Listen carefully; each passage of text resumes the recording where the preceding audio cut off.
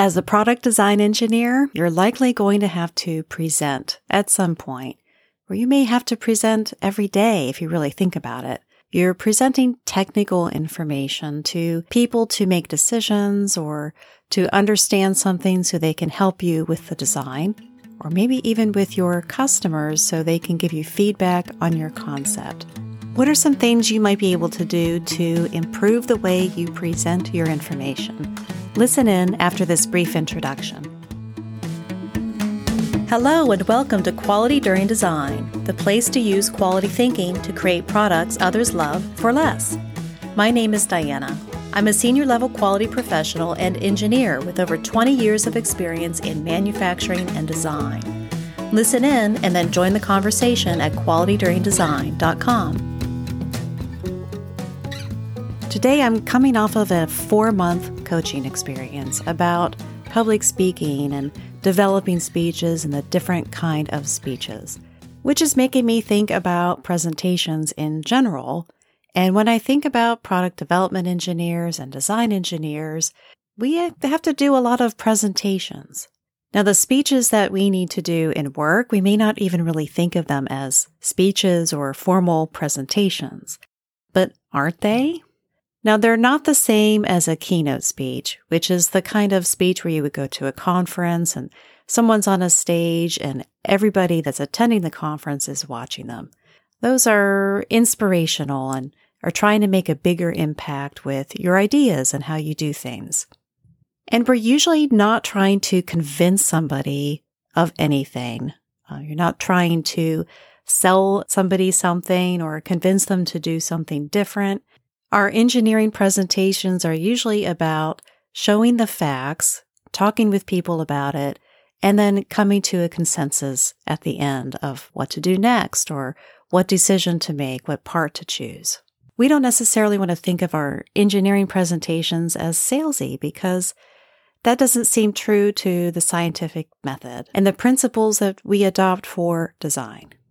But I can tell you that from doing design reviews, hosting them, participating in lots of design reviews, and also presenting at conferences and hosting workshops, there is an overlap between the technical design reviews or the design reviews and those keynote speeches.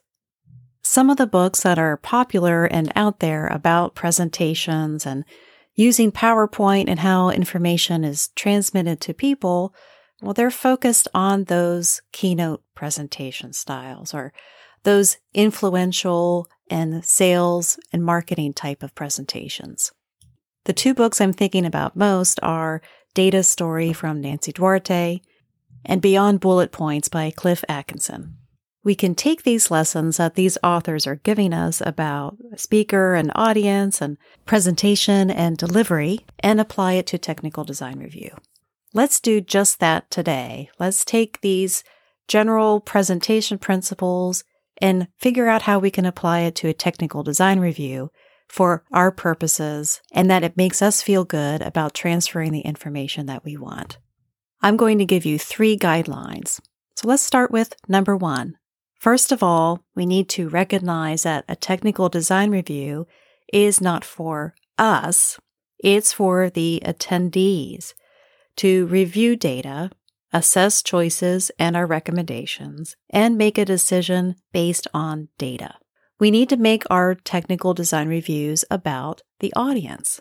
First step toward that is knowing your audience. There might be standard operating procedures at your business that dictate which functional groups need to be part of the technical design review, or design reviews in general.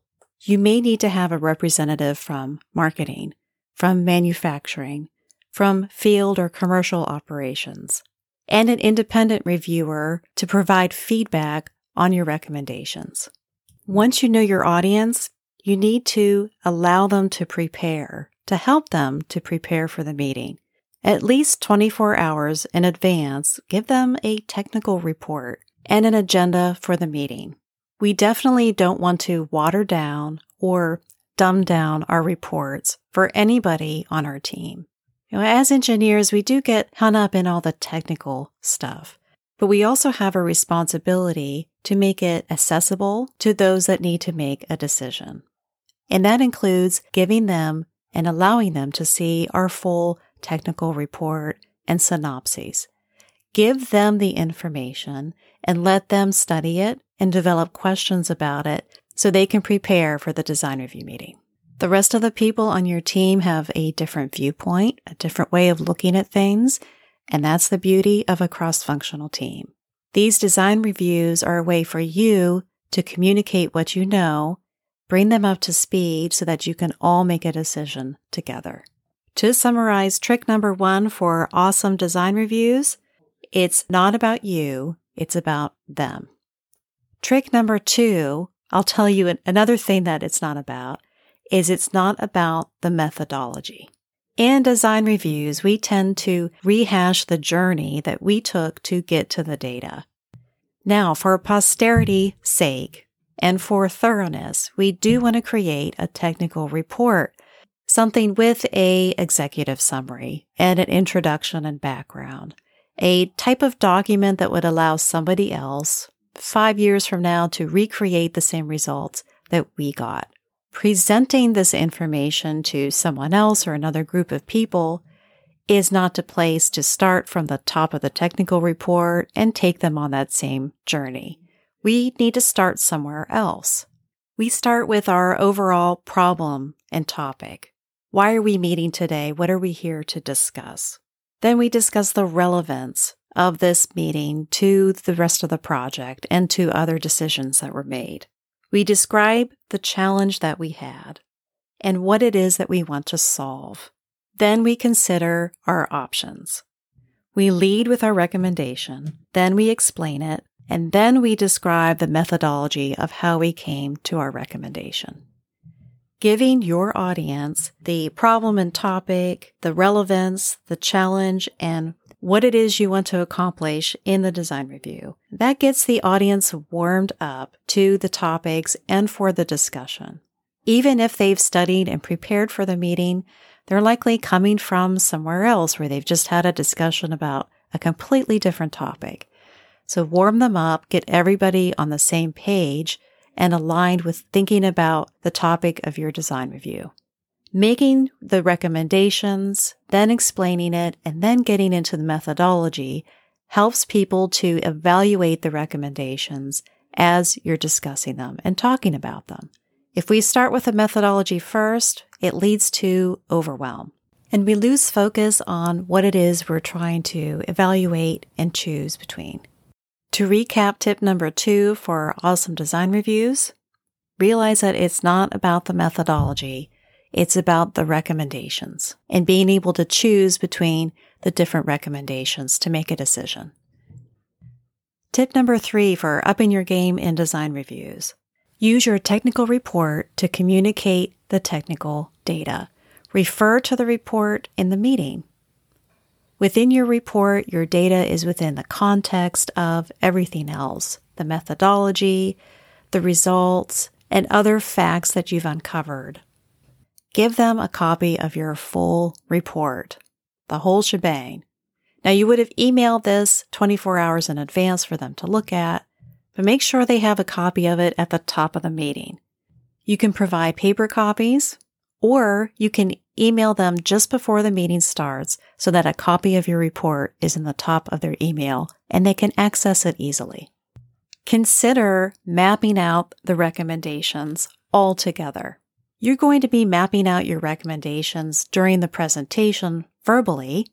You could also choose to map it out on paper or on an electric file that you send with your report.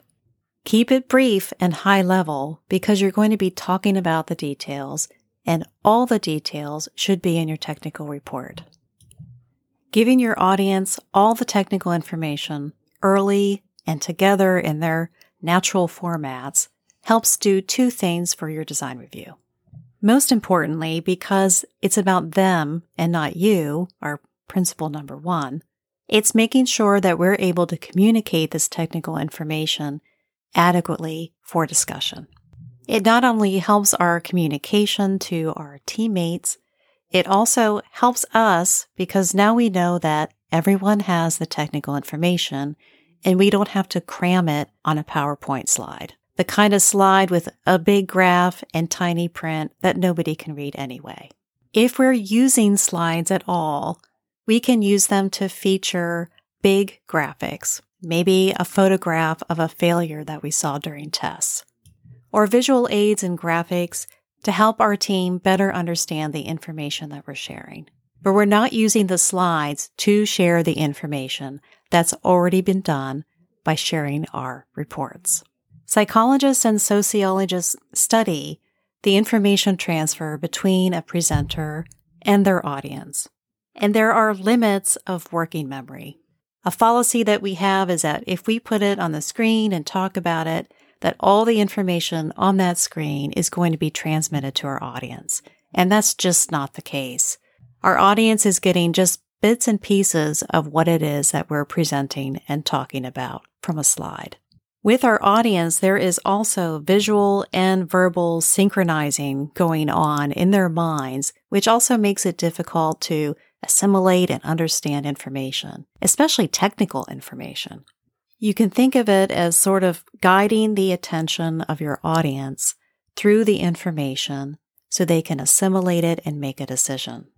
So tip number 3 for stepping up your game for design reviews: share the technical results separately in their natural format all together, and maybe include the recommendations with it. And significantly pare down the content on the PowerPoint slides so that you can best communicate with your audience. And those are my recommendations for your design reviews for today. We reviewed 3 things today, but really there is one overarching theme over all of them, and that is that these design reviews aren't for you, they're for the audience. So decisions about how you're presenting the data, in what order, what you're showing on the slide versus what you're handing out, it's all about having your audience in mind.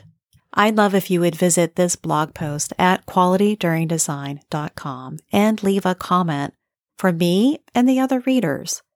What is one thing that you do during your technical design reviews that you think would benefit other engineers? Please go to my website at qualityduringdesign.com. You can visit me there, and it also has a catalog of resources, including all the podcasts and their transcripts. Use the subscribe forms to join the weekly newsletter where I share more insights and links. In your podcast app, make sure you subscribe or follow Quality During Design to get all the episodes and get notified when new ones are posted. This has been a production of Dini Enterprises. Thanks for listening.